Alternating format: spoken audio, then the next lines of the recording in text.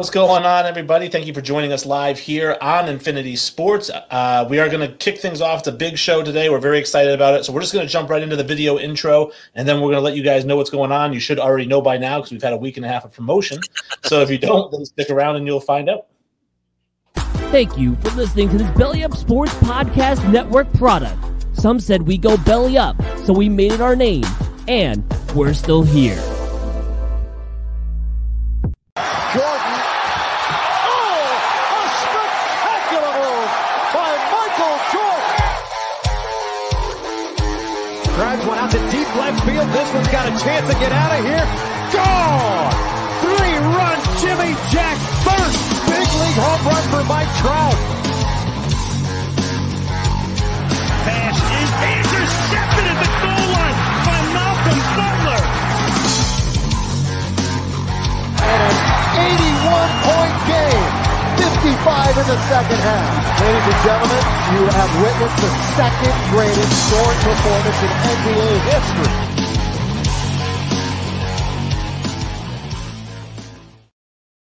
What's going on, everybody? Like I said, thank you for joining us. I'm Wayne G. I'm joined, as always, by Sully.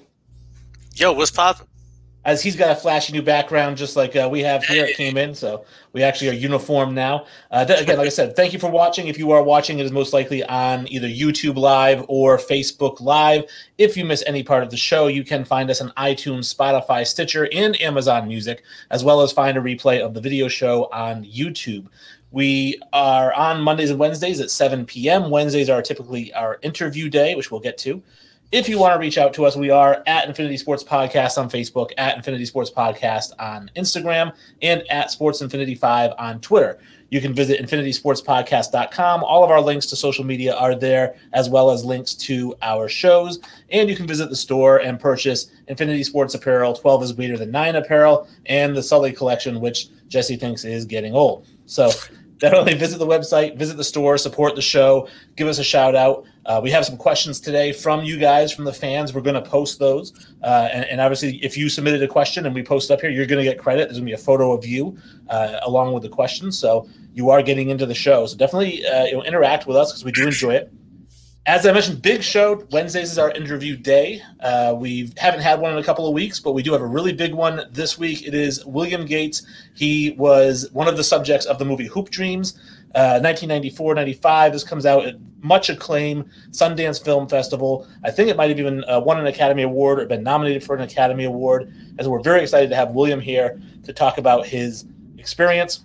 Before we bring him on, this interview is brought to you by Invader Coffee, 100% organic, 100% air roasted, 100% money back guarantee if you don't like it. It is a veteran-owned business, so please support the troops and those who protect our freedom to drink coffee. If you enter the code BELLYUP, you will get 15% off of your order. So, did your order come in yet? It hasn't. So it should be here this week, though. So I'm hoping I get it before I leave for work, but it's not looking like it.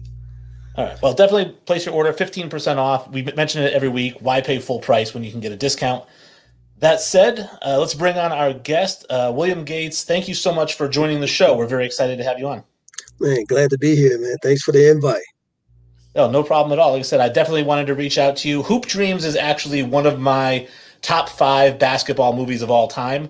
I have, White Men Can't Jump is my number 1. A lot of people have Hoosiers, but I think White Men Can't Jump, Hoosiers, Blue Chips, Hoop Dreams, then Above the Rim I have in there as well. So Hoop Dreams makes the top 5, and I don't know. I don't have it as a question. I'm kind of kicking off before we even start with the actual questions, but I'm just curious, how you feel. I mean, I'm sure you're a basketball fan like myself. You probably watched a lot of basketball movies. How do you feel Hoop Dreams stacks up with other basketball movies? I think we're right there, just like you said. One of the top movies to ever come out, but I think what the difference is, I've seen a lot of polls. People put us like number 1 through 5.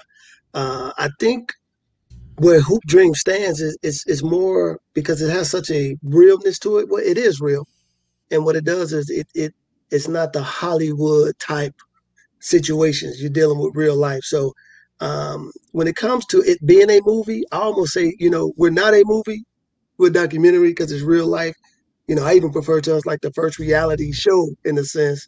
So, but I'll put us up there in terms of sports movies. We're there. All right. I know that Sully actually hadn't seen the movie when we booked you as a guest, and I was like, "You have to go watch this movie." I said it is one of my all-time favorite basketball movies. It is one of the best basketball movies of all time. And like you said, it's a documentary, and I think of a lot of these 30 for 30s coming out now, and I feel like it's almost like an elongated 30 for 30. I actually feel like, though, it's so big in basketball pop culture that Hoop Dreams, it's a 2-hour plus movie, but it could have its own 30 for 30 on ESPN as well about the whole video. I agree with you. And Sully, I won't hold that against you, man. I won't hold that against you. But you're right. Small, interesting fact right now. Before the 30 for 30 was done, we actually were in talks with ESPN, actually kind of doing a Hoop Dreams weekly TV show almost, where it would just play off of the movies. And for whatever the reasons, it didn't work out. And then they came out with the 30 for 30s after that. But yeah, it was going to be a Hoop Dreams weekly kind of drama kind of show that ESPN wanted to do. So, but yeah, man, first of all, I love the 30 for 30s. I think they're amazing. But yeah, you could do one for Hoop Dreams, because one thing I tell people is that, yeah, it's a 2.5-hour movie, close to 3 hours. Let's say that 3 hours, but they shot over 500 hours of film. So there's still a lot more that didn't get seen than did get seen. I'll tell you what, watching it for the first time, it doesn't play as a 3-hour movie. Like, you're not sitting there like, God, this thing's dragging. Like, it really doesn't. It plays much shorter. So don't go into it thinking like, oh man, it's 2.5. Like, for people who haven't watched it, I'm telling you, it plays much shorter because it's got a ton in it. Like he says, like, there's so much stuff. It's so interesting. So I loved it. I was late to the game, but I mean, I'm glad I got there eventually. I'll tell you what. Right. The ticket was still good when you got there. Exactly. Thankfully, they still took it, man. I was still able to sit, All right. So, yeah, so we have a bunch of questions. I'm going to put them up here on the screen. And then we have some fan questions at the end, which were submitted via social media. People who said they had some questions for you. The first question we have for you is, I have, how were you chosen for the film? And I asked because I obviously watching an interview with Arthur. Arthur said that, he goes, man, these two white guys set up cameras outside the park. We're playing, and we're like, they're going to get robbed. He goes, so we went over to talk to them.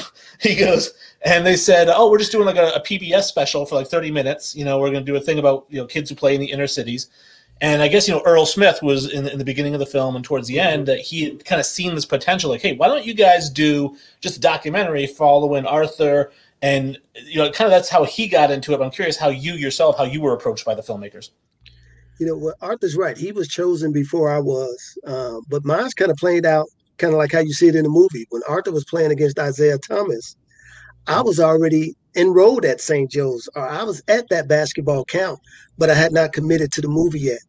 Interesting enough, my coach, Gene Pingatore, who sometimes has the villainous role in the movie, actually made the introduction to me, and was saying, hey, I got this kid coming in from the inner city of Chicago. If you're looking for somebody to go see kids who go from street ball to organized basketball, this might be the kid you want to look at. And of course, they approached me. And after that, I'm a 14-year-old kid. Of course, I said yes immediately. But then I thought about it and said, no, we might need to ask my mom and my brother and get their permission. And like 2 days later, they were at the house. And I got the same story as Arthur. 3 white guys showed up at my house. And I still kid them about this to this day. 3 white guys show up in the neighborhood in a jalopy. I mean, that thing, I said, y'all making sure y'all car don't get stolen, or if it does, you don't care that they took it. They might be doing you a favor. But yeah, it kind of just flowed out that way. I mean, I after the Isaiah Thomas playing Arthur, probably that Tuesday, I was set to go. I was involved with the movie. Sully has a question here. Yeah. So how did you get introduced to St. Joe's, recruited there? Like how did you end up at St. Joe's itself?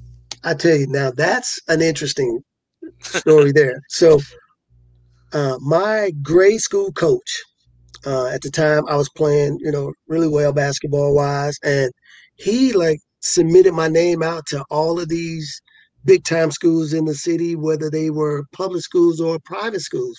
Well, public schools couldn't necessarily mess with you because of a district kind of thing. So you either went to school in your district or you went to a private school.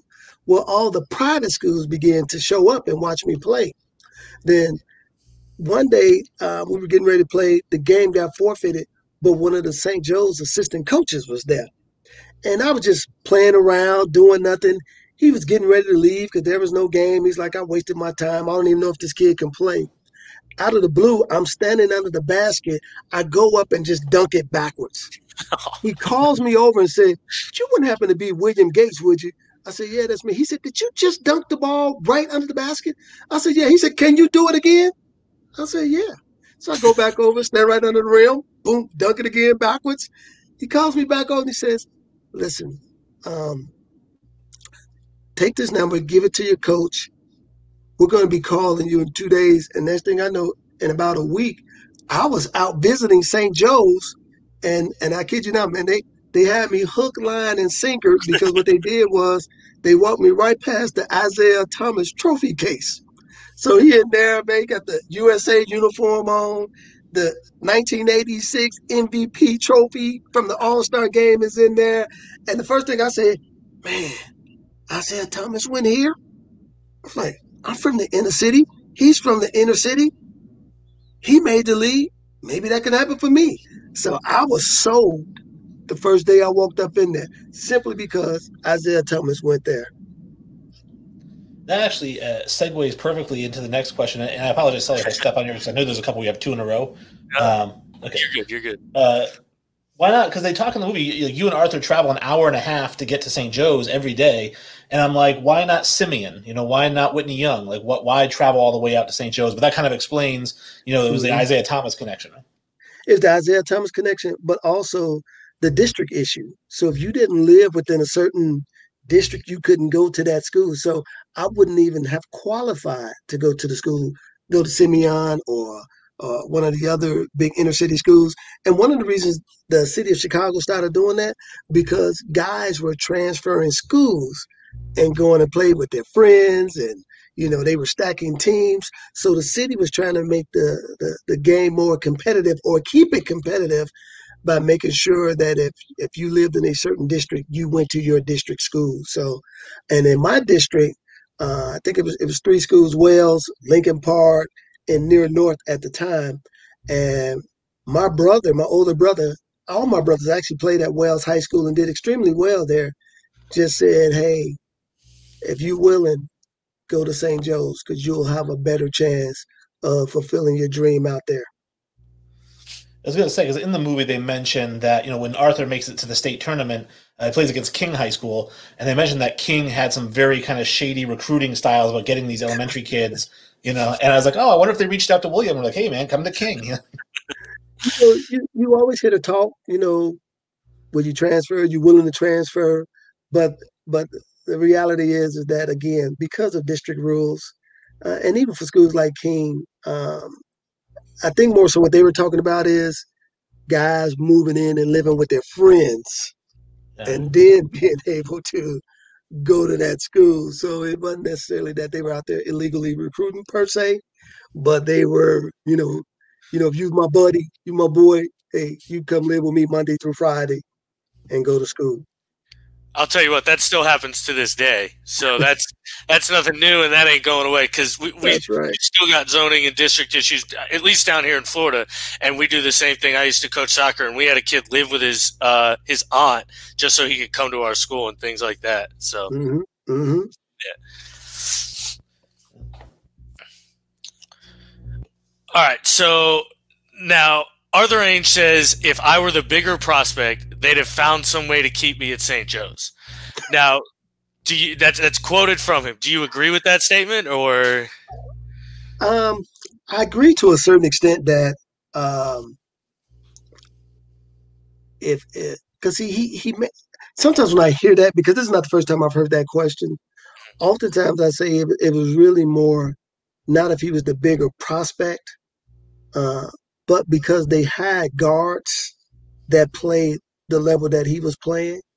I think that kind of worked against him. But the other thing was too, to be honest with you, I don't know why they chose me over Arthur. Now, obviously, because I went and played varsity right away. I was a bigger kid. I was stronger. Um, but at that time too, when I went to St. Joe's, here's the thing that St. Joe's was ran like a mini college. When I got to St. Joe's as a freshman, St. Joe's was number 3 in the nation, number 1 in the state, and number 1 in the city. So they were looking for already ready, not necessarily let me help you get ready. Now, if you come up through the system and through the program, then they could work with you like that. But particularly when I was there, I mean, when I went into St. Joe's, man, my front court was 6'7", 6'9", 6'5". I mean, and they were all staters already, and I was a freshman. I remember saying that first practice, and I was saying, where am I? This is not high school basketball. Where they growing this big at? So again, I just think also too the situation with Arthur and St. Joe's, it was unfortunate, and I always tell people this too. I wanted Arthur to stay there because I was the only guy I knew. I mean, when he left, I didn't have any friends in terms of that I knew that I would hang out with. I mean, that was my road dog. We rode the train together. We rode the bus together. We ate lunch together. I mean, it was him and me, the whole time. I felt like where it was a fair question was, I think of the movie Blue Chips, right? When Shaquille O'Neal first meets Nick Nolte, and he says, Neon, I'm just trying to get you into college. And he says, if I couldn't play ball, would you be trying to get me into college? No. Absolutely. And I feel like it's a similar type of situation. Like if you can help this program, if you're going to start varsity, like you said, then yeah, we'll find some scholarship or something for you to help out. But if you're just a JV or a freshman team guy, like why are we going to, go out of our way to keep you here when we can bring in somebody that's more ready right now? Absolutely. And here's the thing. Again, it's unfortunate. And I think that's what makes Hoop Dreams so powerful, because it shows the impact that it has on the individual life, the kid, just trying to live his own hoop dreams or just trying to live life dreams. So I think, it's unfortunate that it happened, but I'm glad that the movie caught it to show it.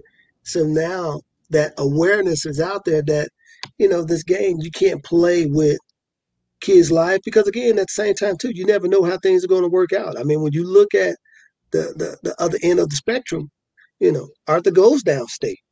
He gets, he recovers and does extremely well, basketball wise. So sometimes we do got to just slow down and let things evolve too, though. So let me segue real quick for this one. And this one is maybe the one you don't answer. Who's the better basketball player? Oh, man, I can answer that. I was the better basketball player. Oh, all right.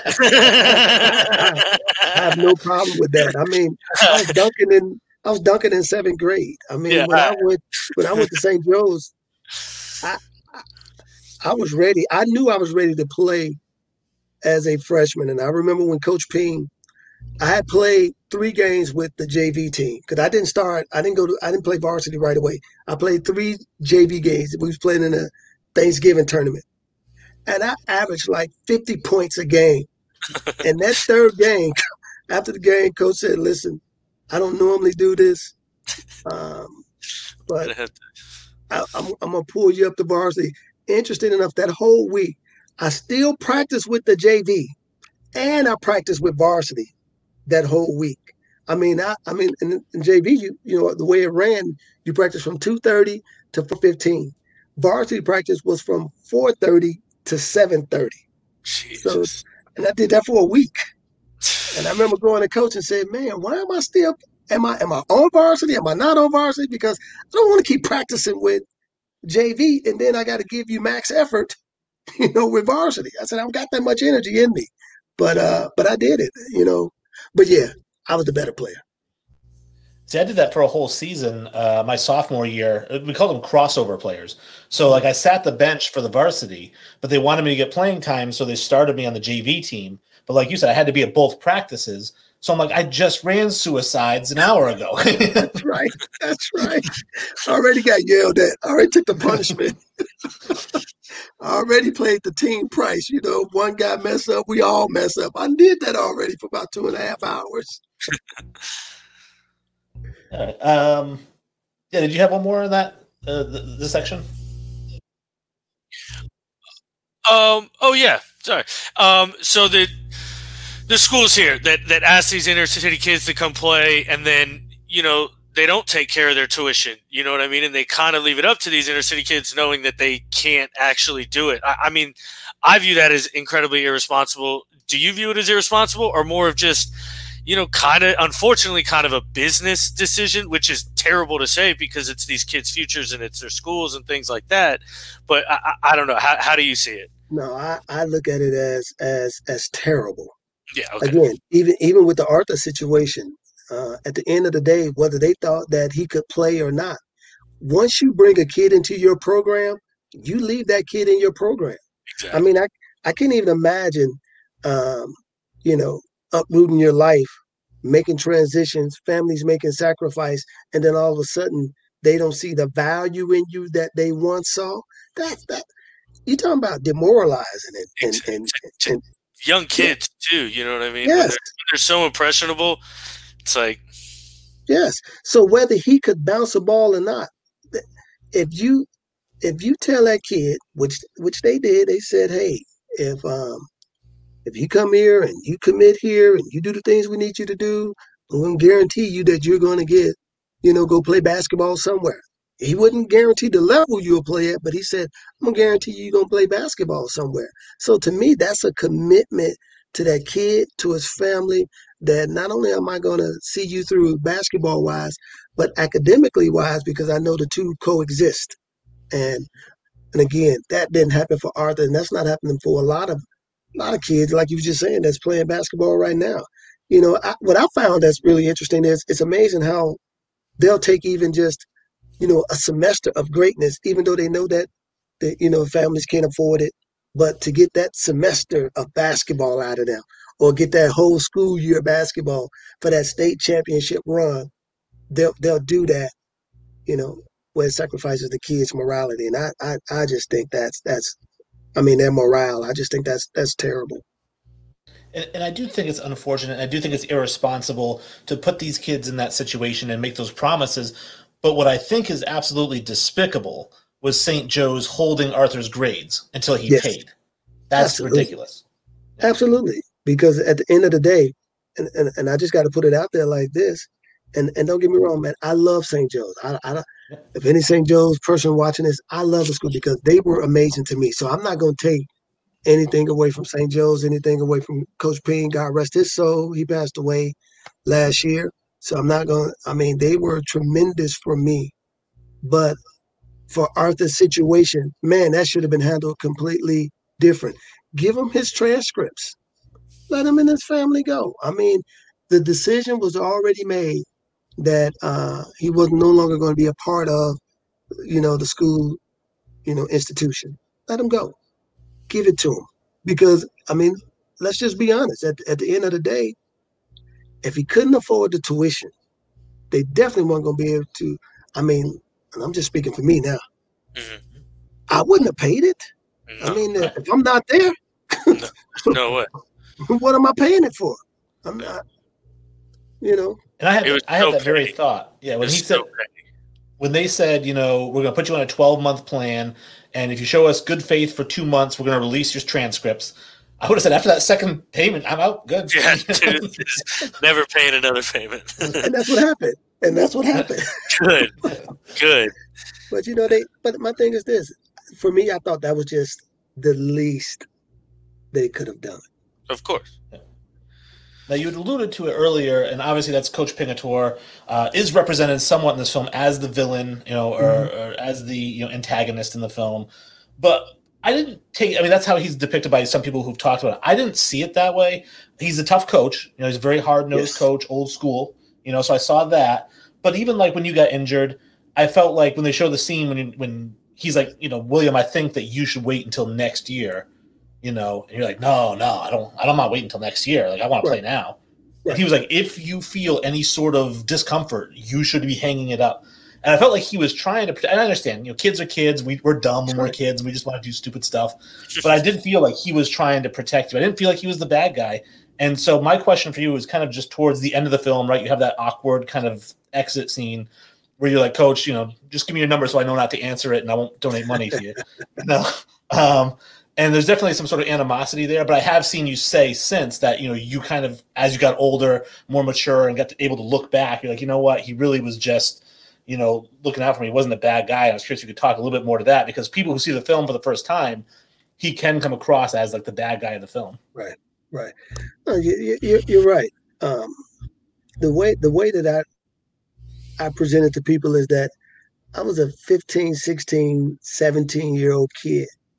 I was rebellious. I was upset. I was angry. Things didn't go my way at times. So what do 15, 16, 17-year-olds? We pout. We complain. We get upset, and it probably showed a lot when I was on the camera when they would ask me questions about Coach Ping. I didn't like the way he treated me. No, I didn't like the way he yelled at me. I mean, I'm again 15, 16, 17. I'm going to say those things, but in retrospect, I've always said this about Coach Pingatore. Nobody has taught me the game of basketball more than him. He's probably the greatest coach I've ever had. And I'm not just saying that because, coaches passed, but in terms of just getting me ready to play, I walked into Marquette University ready to play.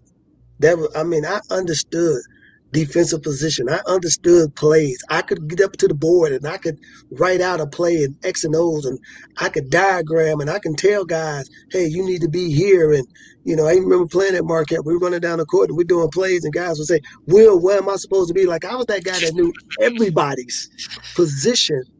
That's because that's what Coach put into me. So you're right. It was a misrepresentation. And one of the things I think outside of the Arthur situation from the misrepresentation is that people hear this scene when Coach and I have this conversation where, they say, you hear him say, just write them off. Coach wasn't saying write it off like, get rid of your family, get rid of your girlfriend, get rid of your daughter, because the reality was, even at that time, who people think I was going to get diaper money from? It was Coach Pingatore. that was, buying Pampers and Huggies and stuff like that, because he was there. He did understand, and he still wanted me to be successful in life. I think where the miscommunication between Coach and I came, not from our off the court stuff, but our on the basketball court stuff. And it's just like the situation you were referring to. I often wondered, should I have set out? Should I have listened? But again, I felt like from where I grew up at and where I was coming from, everything was riding on me playing. So I was trying to figure out as best as I could to get back out there. Now, do I wish he would have been a little bit more saying, you know what, William, as much as it hurts me, I want you out there. We need you. But I'm not going to let you play. Because Coach had that kind of authority. He could have just said, no, I'm not going to let you play, and let me pout and cry and whine all I want to. But again, at the end of the day, man, Coach Payne, that was my guy. He taught me the game like no other. And there were times I hated him for it, because I'm like, man, why you always getting on me? And he would say, man, when I stop getting on you, that means I don't like you. I said, boy, I sure hate to see you in love with me, what that feels like. Well, and you could even say that, coming from an inner city background, there's usually not a whole lot of authority growing up, right? And so when you get into that situation where you're getting this authority hard, it can be disjarring. And I think as you get older, it becomes harder and harder to accept that if you've never had it. So I would even go as far as to say that if Isaiah hadn't played for Coach Pingatore, he might have flamed out with Bobby Knight. I don't know if he would have played for him. Probably would have, because Bobby Knight was, he was 10.0 times Coach Payne. So you're absolutely right. I think with I grew up in a good family. I did like the after school programs, but it was nothing like with Coach Payne. I remember a situation when I was walking down the hallway and there was a piece of paper on the floor. And man, Coach stopped me, grabbed my arm, punched me in the shoulder. I said, Coach, what you hit me for? He said, didn't you see that piece of paper? I said, what piece of paper? He said, oh, you saw it. He said, why didn't you pick it up? I said, why would I pick a piece of paper? I said, I ain't put it there. He said, this is your school. He said, this is your responsibility. Take care of your school. He said, it says a lot about a person who don't walk over trash, but pick up the trash and throw it away. Because that's exactly what he did. He bent down, he picked it up, and put it in the trash can, just like that. So, Dean, I think you have is you on the next one? Yeah, this one's me. Yeah. All right, so don't take this as a shot now. All right. Now, do you feel like you played to your competition in high school? But what I mean by is at the Nike camp, packed with all the stars, you ball out. I mean, you ball out. And then at St. Joe's, you're only averaging like 15 to 17 a game when theoretically you probably should be averaging, 25, something like that. Do you feel like you played up to certain levels and played down at St. Joe's or because you had a bunch of talent around you or what was it? No, you had to look at it this way. St. Joe's, we did have a lot of talent, but I was one of the top talents. The way the game is played at St. Joe's, we were Indiana. We were 5 passes. We were back cuts, side screens. This was the most organized basketball I have ever played in my life. I mean, this was not how you see it today. You come across half court, you pulling up for a three. We were running sets. I mean, the only time you really got to showcase a lot of your talents, and I remember Coach used to tell me this, when the playoffs started, it didn't matter. So that's when you see, like, when I'm playing against Gordon Tech and all these other schools, you go like, okay, this dude is pretty good. Because then he would come to me and say, William, it doesn't matter how we win. We just got to win now. So do what you need to do. But the first 25 games, back screen, side screen, down screen, I mean, we running shell drill for 3 hours. I mean, that's the system he put in place. But when playoffs came, he let me play. He let me do what I needed to do. So what do you think you would have averaged if you got to run like a ISO scheme there or something like that? Which I know you could have never run. Don't get me wrong, but think if you could have run an ISO scheme there, what do you think you would have averaged? Oh, goodness. I probably could have averaged easily 30, 35 at St. Joe's. That's what I wanted to hear. Easy. Yeah, that's what I wanted to hear. I mean, the 15 to 17 points I was getting, that was on maybe 8 or 9 shots. Yeah. If that, So even at St. Joe's, I can say this. There were times we were losing and Coach Payne still would pull me to the side and say, William, we got to win. So I did have those games at St. Joe's where I scored 47, 41. I remember having a 50-point game. So there were times when he just said, hey, man, I need you to take over. Because, he wanted, it's kind of like how I almost like St. Joe's. We were a high school version of kind of like Kentucky. Like, we were so good that our whole starting 5 had high major Division I scholarships. And then the guys who played behind us all had high mid-major Division I scholarships, and they barely touched the floor but coaches would recruit them and say, man, you guys must be really good because the guys y'all playing against, they so great, y'all can't even touch the floor. So that's just how it was back in those days. Well, even now in some of the prep schools, like I live here in New Hampshire, and we have can't remember the name of it. It's a New Hampton Prep. So New Hampton Prep, we had Rashad McCants went there and guys like that. And what's funny is that those guys, like you said, like a guy like a Max Owens, who went to North Carolina. Max Owens averaged 6 points a game there, I think, and goes to North Carolina on a full ride because it's just one of those schools where the 12th guy is a Division I basketball player. That's right. Because if he was at any other program, he probably would have been the man averaging 25 points a game. Easy. The next section I have here for you, is this one mine or yours, Dan? This one's yours for Marquette, right? Okay, yeah. So playing at Marquette, so this is one of the things that I always think is funny is there's a scene in the film where Bo Agee, Arthur's dad, says, I was a good high school player. I could have played in college, maybe pros, right?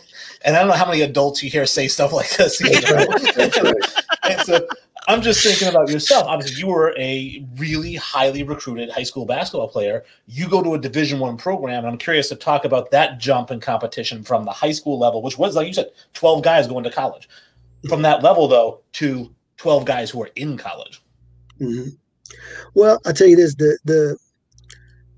my first reality of college basketball actually had nothing to do with college basketball. I remember we were at a orientation at the school, and I remember seeing Coach Kevin O'Neal walking in the area, and he comes up to me and he says, "Man, Will, so glad you're here, man. It was an honor, it was a privilege recruiting you." And then immediately after that, he says, "Now it's your responsibility to stay here." My mind, as a high school kid, had not comprehended what he was talking about. What do you mean? It's my responsibility to stay here. Isn't that built in? I mean, I could lose this. I mean, what are you talking about? I mean, that's immediately where my mind went. So that jump for me made me recognize that, oh gosh, I got to secure some things here. I'm not as secure as I thought I was going to be. So I need to figure this thing out. And so, of course, man, I didn't miss nothing. I was at all the practices, the open gyms, whatever it was. I was there participating in it, trying to learn the college system. And I'm going to tell you this, I thought them guys that I played against in high school was great. But let me tell you, my first week at Marquette, we're playing against the Milwaukee Bucks because they used to come down and use our gym and work out with us. So, because, we shared the same arena. So, and I'm going in there and I'm like, here's Alvin Robertson DMing me up. I'm like, come on, man. I'm a freshman. So that was like my introduction to, college basketball. It was like, if you want to get to this level, you got to figure out how to play against a guy like Alvin Robertson. So that was my intro. Yeah, which, by the way, after that, he took me to get some pancakes too, though. Hey, there you go. Pancakes or waffles guy, William? Man, oh gosh, it depends on the day. Really? Yeah. I'm 50-50.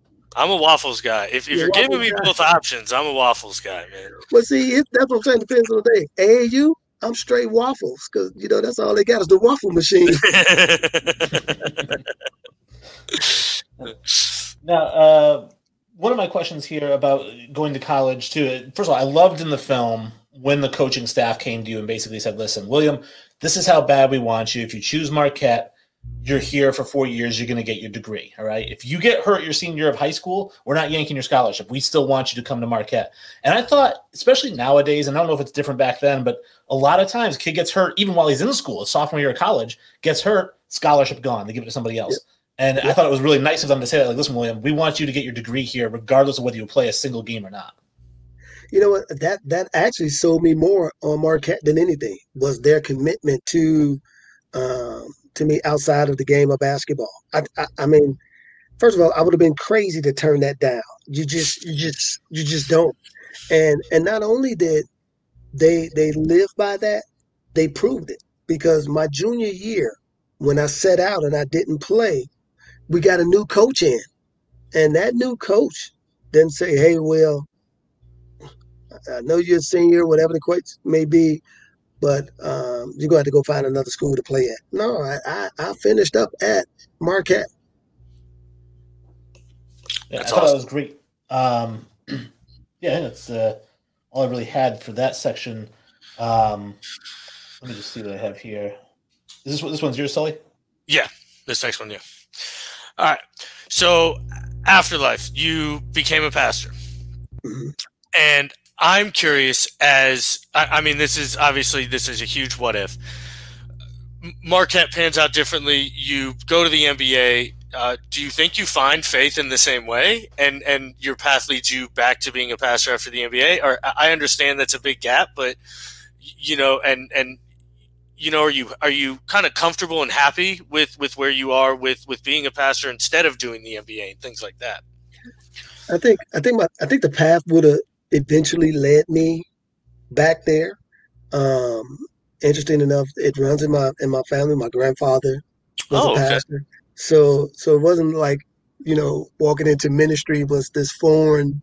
Yeah. Like, hey, he's not playing ball. What can I do in life? Oh yeah, go be a pastor. No, that wasn't that wasn't the situation. It was more that I just think it was the calling on my life. I think if I would have made the league, I wanted to play in the league, man, something terrible, and I would have played it as far as it would have been allowed for me to play. Mm-hmm. But I can say this: becoming a pastor, and especially going back to my community in Cabrini in Chicago, being able to pastor back in that community probably meant more than playing in the league.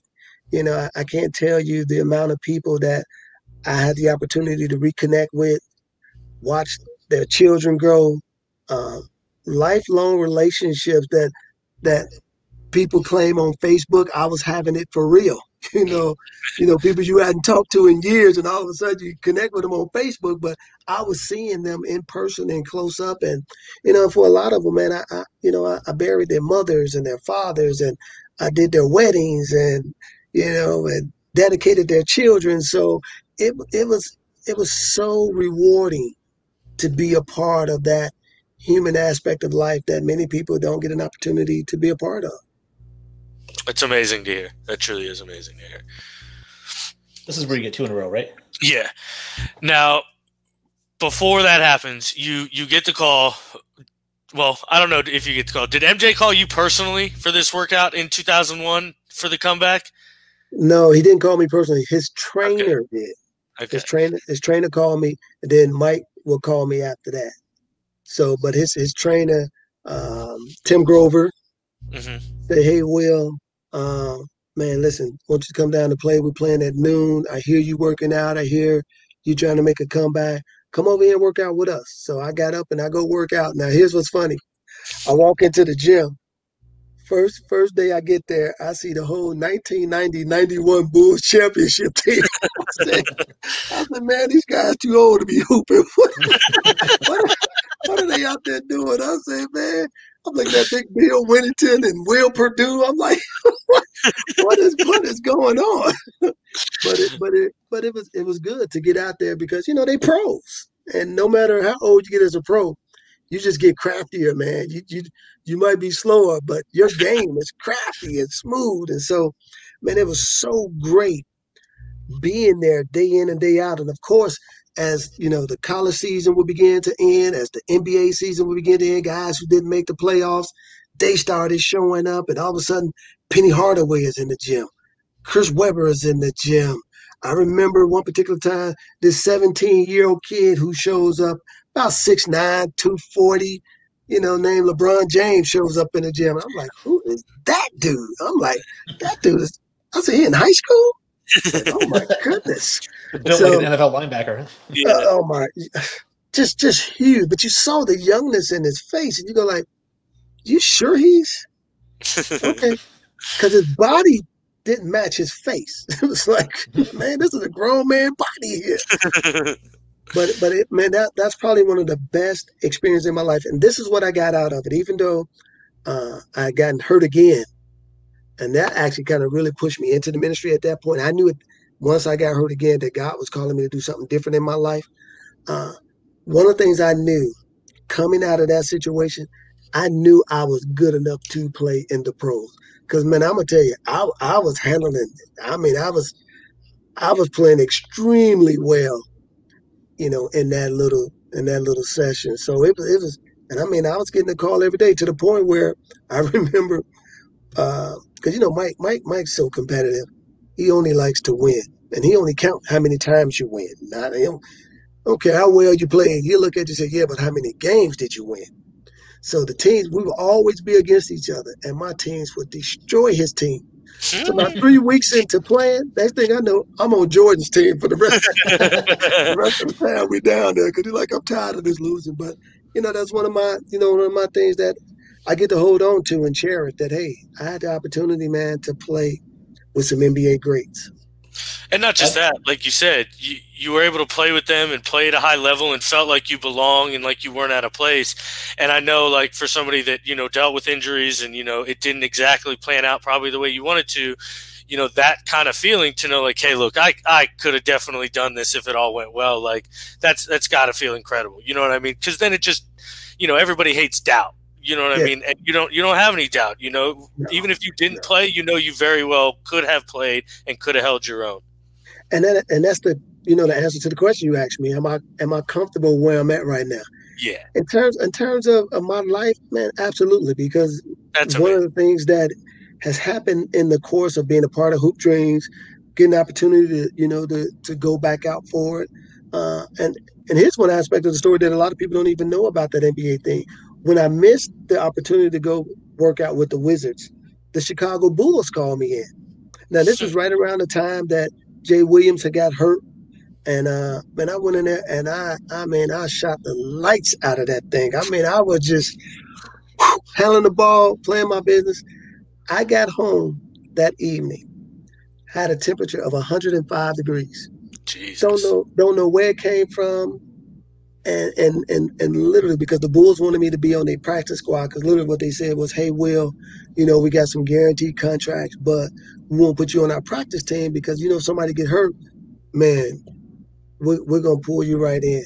And but of course, with the fever, I never got an opportunity to go back, because those are the type of situations, if you don't answer and go back immediately, they kind of move on.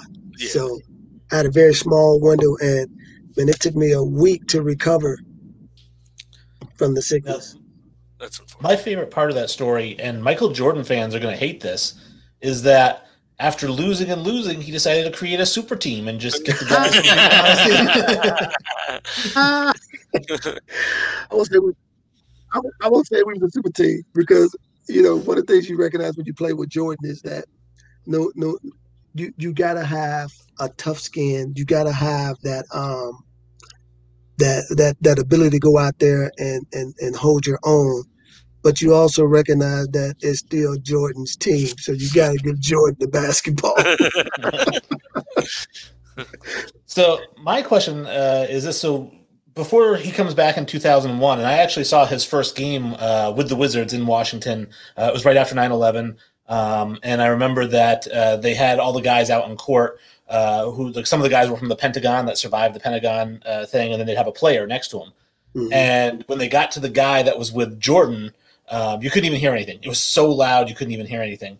But I remember before that he came back, before 2001, he came back a little bit out of shape. And one of the things was that in these pickup games, he got hurt. He bruised some ribs or cracked some ribs or something. Mm-hmm. And I was curious if you were there the day that he got hurt. Yeah, I was there. Okay, I was there. Because rumor has it, and I subscribe to this rumor, him and Ron Artest got into a tussle. Oh, no. To the ground. No, I've heard that rumor too. No, that wasn't it. He took a nasty elbow from a big guy. That's what threw it out. Interesting enough, people keep saying that Ron Artest was there, but Ron Artest never was there. Oh, okay. He wasn't even at the workouts. Mostly the guys who were there were a lot of Carolina guys. Stackhouse, Rasheed Wallace. These were Jordan's inner circle folks who was there. Or you had to know somebody to get into here. You wasn't just, showing up to Michael Jordan's place and getting in and talking about I'm ready to hoop. That just wasn't happening. Because there wasn't that very many of us in there. Probably the most on any given day, 20 guys. Now, right. I will say this. Here's what's the most fascinating thing out of that. I'm not a rich guy, but I remember pulling up. I thought I had a decent, nice car. Man, I pull up to the parking lot, man, there had to be at least $1 billion worth of cars. Lamborghini, Rolls Royce. I was like, what? Where is this at? Wow. I remember a story. because Michael Jordan was a tremendous trash talker. Everybody knows that. And so was Gary Payton. Gary Payton was a big one. And I guess there was a story that Gary Payton and Jordan had kind of gotten into a little bit of a back and forth back in like 97-ish or so. And I think Gary Payton threw something at Michael Jordan to the effect of, he's like, you know what, man? He goes, I don't even need to listen to you. I just got 2 Ferraris or something like that.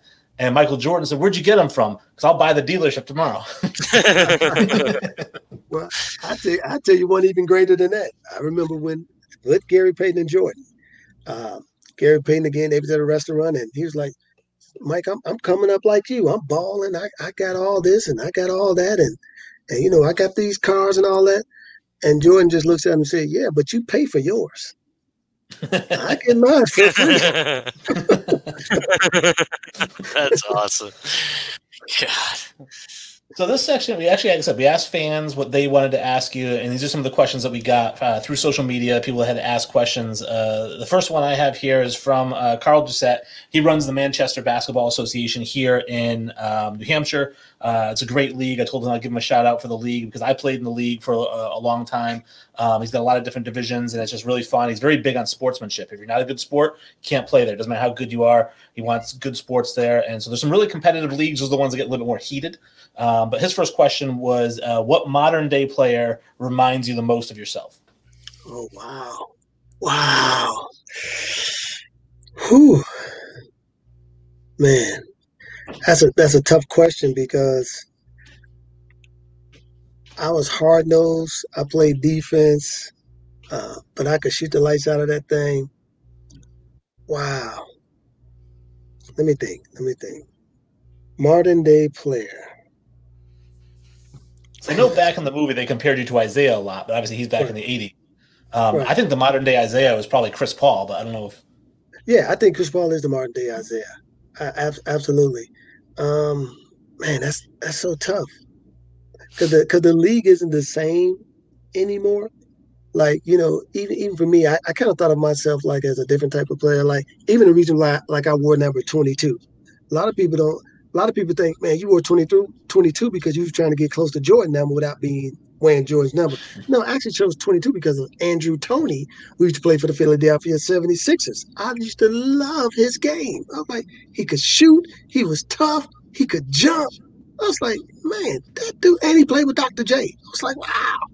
But modern day player, wow. I'm going to have to come back to that one. So his second question he throws out there is, what's better about basketball 30 years after you played it in high school, and what's worse about it now in 2020? Like, what would you say, hey, this has improved, but this has gotten worse? I think what's gotten worse about the game of basketball in high school is that high school coaches don't have as much authority as they used to have anymore. They can't tell kids what to do, where to go, because right now parents are so involved in sports now. It's difficult, I think, for coaches to coach. I think what's gotten better is the fact that athletes now are so much more capable of displaying their talent. I mean, you see a kid now, you can instantly look at him and go like, oh man, that kid, wow, he's a pro. Like when I first saw Derrick Rose play, I was like, oh, he's a pro. I knew immediately that kid was a pro. So I see that now. Like even the kid who plays for Sacramento now, the point guard, what is his name? De'Aaron Fox. De'Aaron Fox. Like when I saw De'Aaron Fox play, he's from the Houston area, probably about an hour from us. But my boys used to play against him in high school. And I watched De'Aaron Fox hit 50-footers like it was nothing. I mean, I said, that kid's a pro. And lo and behold, he goes to Kentucky 1 year, he's done. He probably could have went straight out of high school to the pros. He was that good. So before we move on real quick, so I would say a better shooting Marcus Smart. Are we okay with that? Or Marcus Smart. Now Marcus Smart did shoot 37% from three. If you take away the antics. Oh, okay, yeah. I wasn't like that type of guy. Like, I wasn't plus there was an element to my game where I would say I was probably more athletic than Marcus Smart. Because I mean, in my own mind, I thought I had a piece of Jordan in me too. So I had the big hands. I can grab the ball right off the bounce and dunk it in. So I love that aspect of the game. But in terms of that hard-nosed, get in your face defense like Marcus Smart, yeah, that was me. But I thought I shot it a little bit better than Marcus Smart too. Okay. Particularly in high school. Yeah. So, how different do you think life would have been without Hoop Dreams? I think life would have been completely different if I'm just being honest. I mean, Hoop Dreams opened up doors that probably would have not been opened. I mean, the things that I've done, the places that I have gone. I mean, hey, right now, man, I'm on Infinity Sports because of Hoop Dreams, you know. So it is Hoop Dreams has not only become a huge part of my life, but I can really say in many regards, in many respects, it has been the driving force in my life. Now, I have not been kind of like my counterpart, Arthur Agee. Like I haven't been out there like hoop dreams, hoop dreams, hoop dreams, hoop dreams. But like I'm doing that more now. Like you guys are probably in the last 25 years, probably only my 10th interview, you know. So I'm doing that more now, and you know, putting myself back out there more. But Hoop Dreams definitely, man, has opened up every door that I've walked into. That's amazing. So that question came from Patrick James Morris.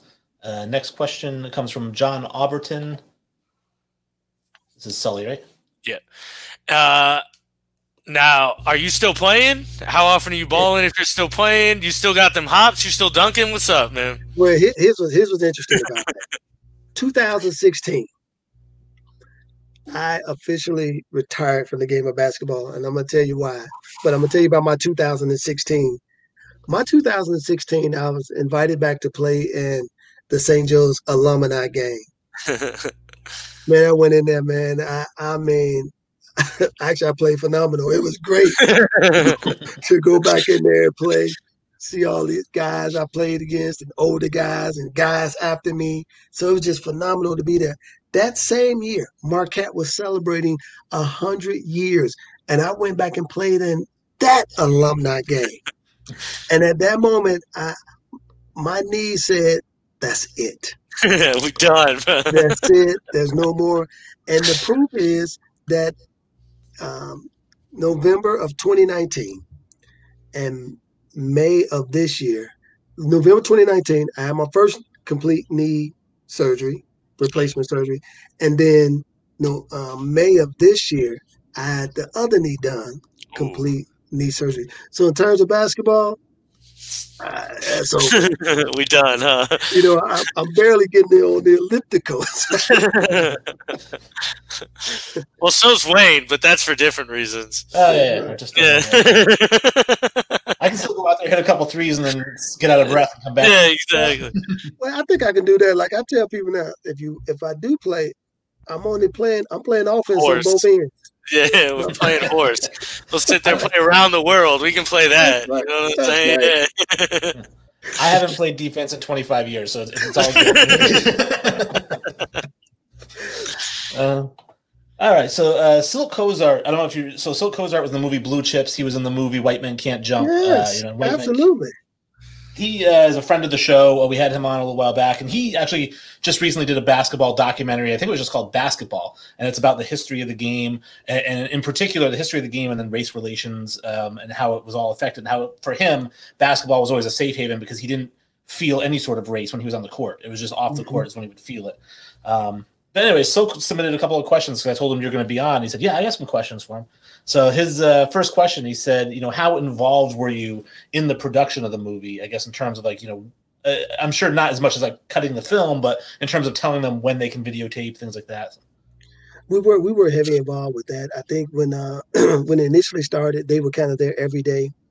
And then, of course, like all documentaries, once money was getting low, they would, try to pick and choose the days they would come. But if we thought something was important, they would show up and they would be there. In terms of the post-production, what they would do is they would bring us in and say, hey, is this accurate? Did this happen? do we need to say this differently? Or they say, hey, we want to put this in here. It might be tough. Are you okay with it? So a lot of that, we were a part of those productions. And as a matter of fact, I remember when they first bought us the movie, I think it was about 6 hours long. My first question was, man, who's going to watch a 6-hour movie?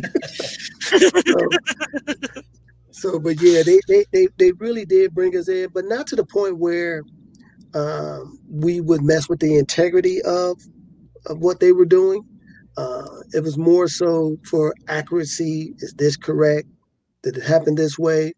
And they also let us know, because there are times when, I probably said something, my freshman year that it blended, with my sophomore year, or I said something my junior year that they probably put it in my freshman year. So we were part of that saying, hey, no, man, I said that when I was a junior.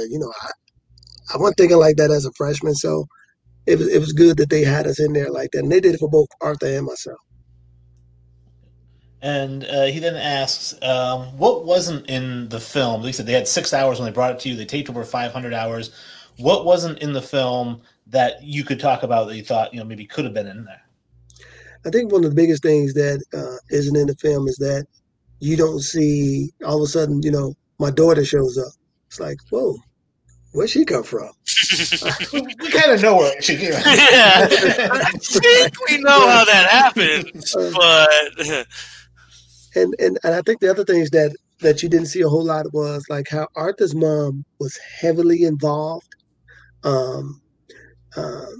My mother really just chose to say, hey, no, let this just be about him. I'll do some things. I'll do interviews and that stuff like that, but stay focused on him. So those kind of things wasn't shown. And then there was things like, conversations that Curtis and I had that where, we just wasn't getting along. We wasn't talking. And then you don't see us patch it up and work it out kind of things. You don't see a lot of that. They focus a lot more, I would say, particularly basketball early on and with me. And it was always, I think with Arthur, always more about the life story from the very beginning to the end. But I think the first 2 years, it was really basketball with me. And then once, adversity shows up with the knee surgeries and all these other things, then you start seeing the human aspect that they focused on at that point. So you don't see a lot of my personal things I was dealing with in the first 2 years of the film that they just didn't use. That was one of my other favorite scenes with the Marquette in your living room, aside from offering the full scholarship regardless of injury, is I liked when Curtis asked, he said, how many guys you recruiting at the guard position? And they said, oh, we got like 5, 6, 7 guys. And they said, but you tell us you're not looking at any more schools, we're not looking at any more guards. Hey, you know what? I give Kevin O'Neal this, man. He was a straight shooter. He was a straight shooter. And one of the things I kind of, it's interesting about this, I actually know the other guards that they were looking at because we all were being looked at by the same schools. It was Marquette, Michigan, and Kansas. And so at that particular time, I was kind of like one on the list of the 3 schools.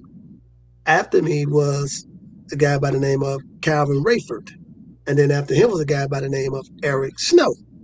So when I told Kansas and Michigan State that I wasn't going to go, then Eric Snow signs with Michigan State. Calvin Rayford ends up going to Kansas. And, of course, we know how it turned out for Eric Snow. So, well, I remember thinking, too, like, all right, this guy could have ended up at Michigan instead of Jalen Rose. You could have been in that Fab Five special. But Jalen Rose and Chris Webber were tight. Like, there was no way they were breaking those two up. So. No, they yeah. Even though what's interesting, I haven't talked to Chris in a while, but when we were at camp and when we do get to, we laugh a little bit about it, is that in the movie they actually have us talking about it. They just didn't show this either. We were actually talking about going to Michigan State together. That's what's crazy. But then he ended up going to Michigan. Now, I read the book Fab Five by Mitch Albom, which they kind of did the documentary on. And in the book, I remember it saying something to the effect that Chris was going to go to Michigan State. He's a big Magic Johnson fan. Obviously, he really thought about going there.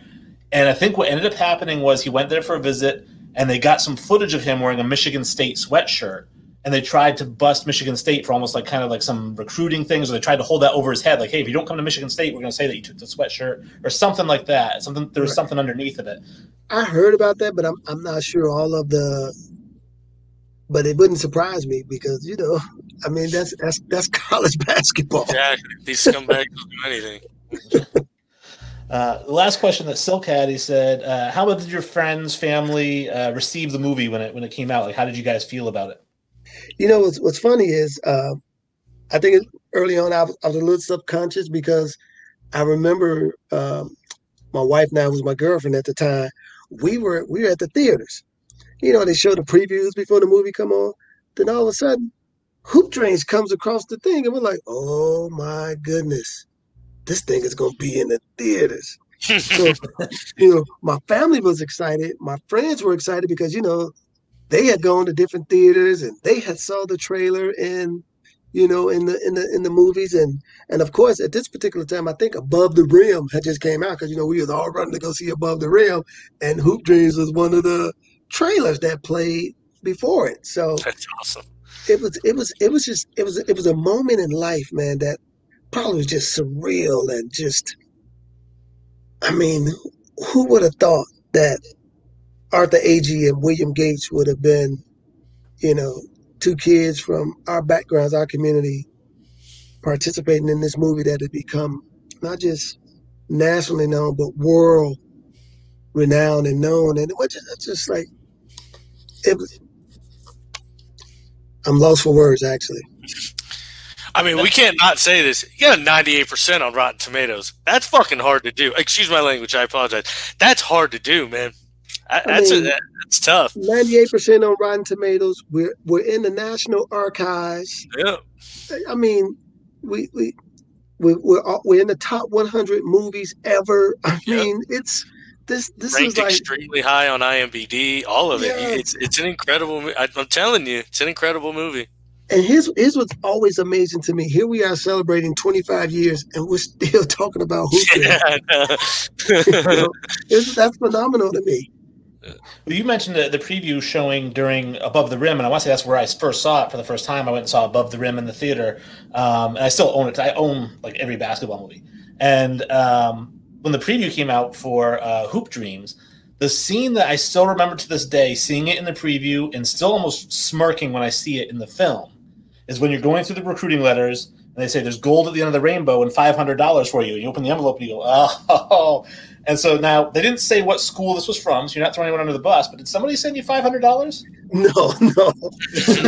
You know what? You know what's interesting, man? I can honestly say I was always kind of afraid of that. I had talked to guys who got money and it didn't work out well for them, and not because they had gotten caught, but the situation that they had gotten themselves caught up in. And I always steered away from that. I didn't want to get money. I was afraid, to be honest with you, because I seen guys. It was like I say, they'd get the money and they would promise tickets, and when they didn't give them tickets up, people would call the office. They're like, "Hey, he promised me my tickets. I gave him this amount of money." All those things are violations. It was never worth it to lose the scholarship over. Well, especially because we mentioned Above the Rim, which is why it's so funny that ties in, is there's a scene Above the Rim right at the end when Tupac is talking to Dwayne Martin, and he says, "What do you think Georgetown's going to think about those gifts you took?" Just check it. You're not going to Georgetown or anywhere if we don't win the championship. That's right. Man, it's amazing how powerful that movie was. I mean, if people really sit down and watch Above the Rim, between that and of course, Spike Lee's He Got Game. I mean, those movies are, man. Which I was going to even say, man, I thought you left out He Got Game and Love and Basketball. I thought those would have been in your top movies too, though. Yeah, it's tough because there's only 5 spots, so it's kind of like when I make my top Only five I make my top 10 NBA players. There's usually a list of 22 guys. I got to cut down to 10. And so I feel like with basketball movies, like I said, I felt like Love and Basketball is one of my all-time favorites. It's a remote drop for me. I watch it no matter where it is. And then, like you said, He Got Game, actually, I didn't love He Got Game. It was a different role for Denzel to see him in that kind of almost like a villain-type role, even though he wasn't really a villain. But so it was tough for me to watch that movie. And as much as I liked Ray Allen's character, I don't know. Like, the movie itself, I just didn't. You know what's interesting about He Got Game? He Got Game is a mixture of my story and Arthur's story combined. Okay. So when you get to look at it again, it's because, believe it or not, we were actually supposed to do the movie with Spike Lee. Oh, wow. And at that particular time, everything was going well. Then something that happened with the producers of Hoop Dreams and Spike Lee's people, where it just fell apart. And then he came up with He Got Game. And actually, Nelson George was writing the script for that. So it just kind of just fell apart. But it's so. Now that I think about it, I can see the Denzel character being Bo Agee. Yes. I can see the way he pushed him, almost kind of like Curtis pushed you. Right? Yes. Kinda, I can definitely see that. So, although I would have to say, if you or Arthur was Ray Allen, it'd probably be you would be the Ray Allen. Right. Well, and that's what I'm saying. It was like a mixture. How Denzel played a little bit of both of our, Bo and Curtis. It was a little bit of both of us with Ray Allen. Where, like for example, the good kid, but in a different type of environment, trying to keep it together. But yet being exposed to stuff that just draw you in, that you just like, oh, okay, and then, remember the scene with Ray Allen playing against Denzel? Hey, that's Arthur and his dad, going at each other. Yeah, so that was the last question that I had, and I really, really, really appreciate having you on. I actually want you to take a second to talk about Hoop Dreams apparel and stuff, because, again, I think that the logo is fantastic. I want our fans who are watching to obviously order some of this stuff. I know I'm definitely going to go through and see. I like the logo, so I'll probably get like a hat or something with that logo on it. And I actually had some advice for you, whether you take it or not, it's up to you. But I was thinking, trying to get that brand up and running is obviously, your kids play. I know that your youngest is still in high school, or is he in college now? He's still in high school, senior right now. Yeah. So I was thinking, like, kind of almost reaching out to the high schools, because you have that connection, and being like, hey, what if Hoop Dreams Apparel, did the jerseys, and you could have jerseys that have the HD on it, but the school name, and you could actually even branch out. We'll do the baseball jerseys, football jerseys, and it really gets that Hoop Dreams name out. That they still have to pay for them, but maybe because they know you, they get a discount, and you get the name on the jersey when they travel around. So. I like that. Absolutely. Listen, man, I take all advice. Listen, one thing you can't pay for enough is advice. So no, I take it all. I appreciate it. That's a great idea, because the whole concept of the Hoop Dreams, because I hadn't been out there much, and I just felt like the timing was right. Been having all these ideas and things going on in my head, and then of course with the logo, I wanted to make sure that 22 has always been synonymous with me, even like my Twitter handles or my Instagram handle. It's Hoop 22 Dreams. So I wanted to just make it in there, but I wanted it to be, tough enough that it could stand on its own outside of just saying Hoop Dreams as well too. But obviously Hoop Dreams is the catch. So we are hd-22.com. Also, as a website, hdclothing.com. And on there, man, there's some great stories that I got up there. Like there's a story, Hoop Dreams 25 years later. There's another story, Hoop Dreams, the first reality show. There's also a story up there where my son and what his college basketball experience was about. So really just trying to draw people into the story of Hoop Dreams from the past all the way up to now, and reach that younger generation as well. That's why you see some of the themes that I have going on, like even the shirt behind me representing, the Space Jam theme, or I have a Bel Air theme, really taking it back to when we was coming up, the Fresh Prince of Bel Air, and the crazy kind of colors that he used to wear and stuff like that, and really just trying to make it funky, make it fresh, but at the same time, it's athletic apparel too that you can wear when you just want to chill too. You want to you just hanging out, you want to look good. So, but again, appreciates everybody's support. So go check it out, hd-22.com. Go take a look, and you know what I'm gonna do too. If your folks, if they go on there tonight and they use, I'm gonna put the word Infinity on there. They put in Infinity, they'll get a 10% discount. Nice. All right. There you go. You hear it, folks. Get up on there. I got to get my hat tonight. I'm going to have to get that shirt tonight then, man. Absolutely. Yeah. All right. Well, like I said, I really appreciate you coming on. It's been really, really great. Obviously, Silk was a great guest. I think you've been a phenomenal guest to have on and talk about, everything. And I couldn't tell you how much I appreciate it. It's been really, really cool, especially, like I said, you're a little bit older than me. So, when that movie came out, I was in my sophomore year, kind of playing basketball. And so, to me, you're almost like a celebrity. I'm talking to William Gates, so it's kind of cool to actually be able to talk with you. I appreciate that, man. A little grayer these days, but I appreciate that. I'm not gonna lie, man. The black with the gray looks dope, though. I'm not gonna lie, man. It looks fresh, bro. I'm thinking about dyeing mine gray now. I'm dead ass, man. Listen, I keep it because I'm hoping it makes me look smarter. There you go. You got that salt and pepper thing going on, man. It's in style now, bro. Yeah. Thank you so much for being with us, William. Really, honestly, it was a pleasure. You were a great interview. You're a great guy. Thank you so much. Thank you guys for having me. Appreciate it. I don't have a Kenny image today, so everyone's just going to have to deal with a different image. We have the image from the interview, and Kenny Smith is still going to send us home here.